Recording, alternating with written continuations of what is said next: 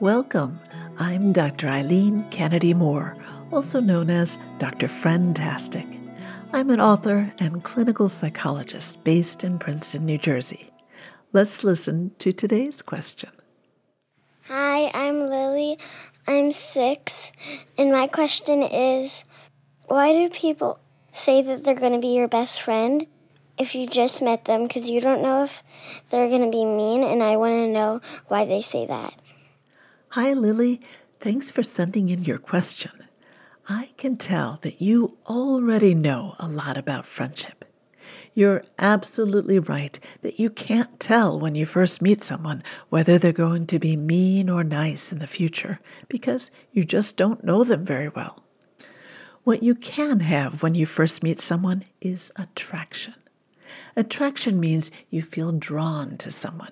So you might think, oh, they seem like a fun person to play with, or wow, we seem to have a lot in common, or he seems nice, or she makes me laugh. That initial attraction makes you want to spend more time with that person, and that might be the start of a close friendship. Friendships are like flowers.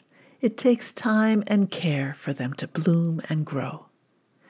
As you spend more time with kids and see them in different situations and different moods, you get to know each other better, and you have a better idea of what you can expect from them. With more experience being around them, you'll get to know their habits. You'll figure out what they like and don't like.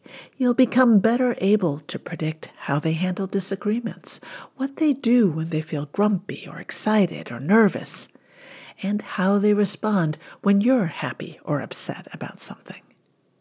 These ongoing experiences of being together will help determine whether your friendship stays casual, grows deeper, or fizzles out.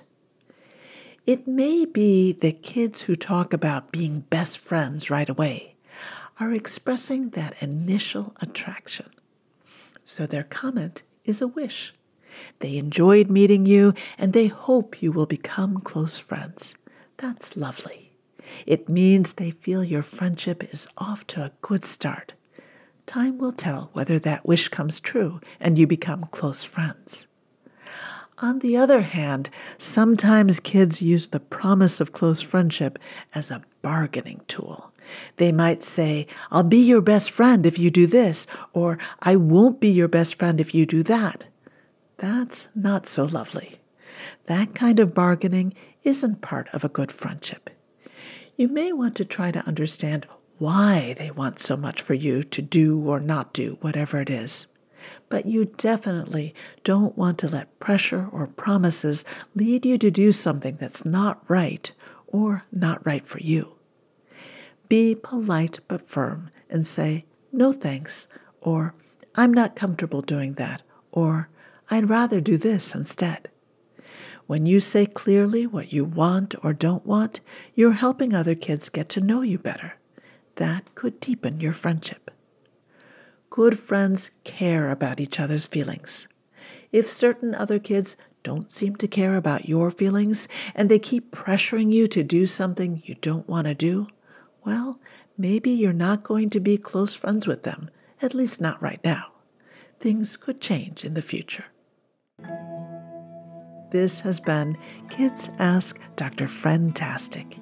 If you have a question about making and keeping friends that you'd like me to answer, go to drfriendtastic.com. That's drfriendtastic.com.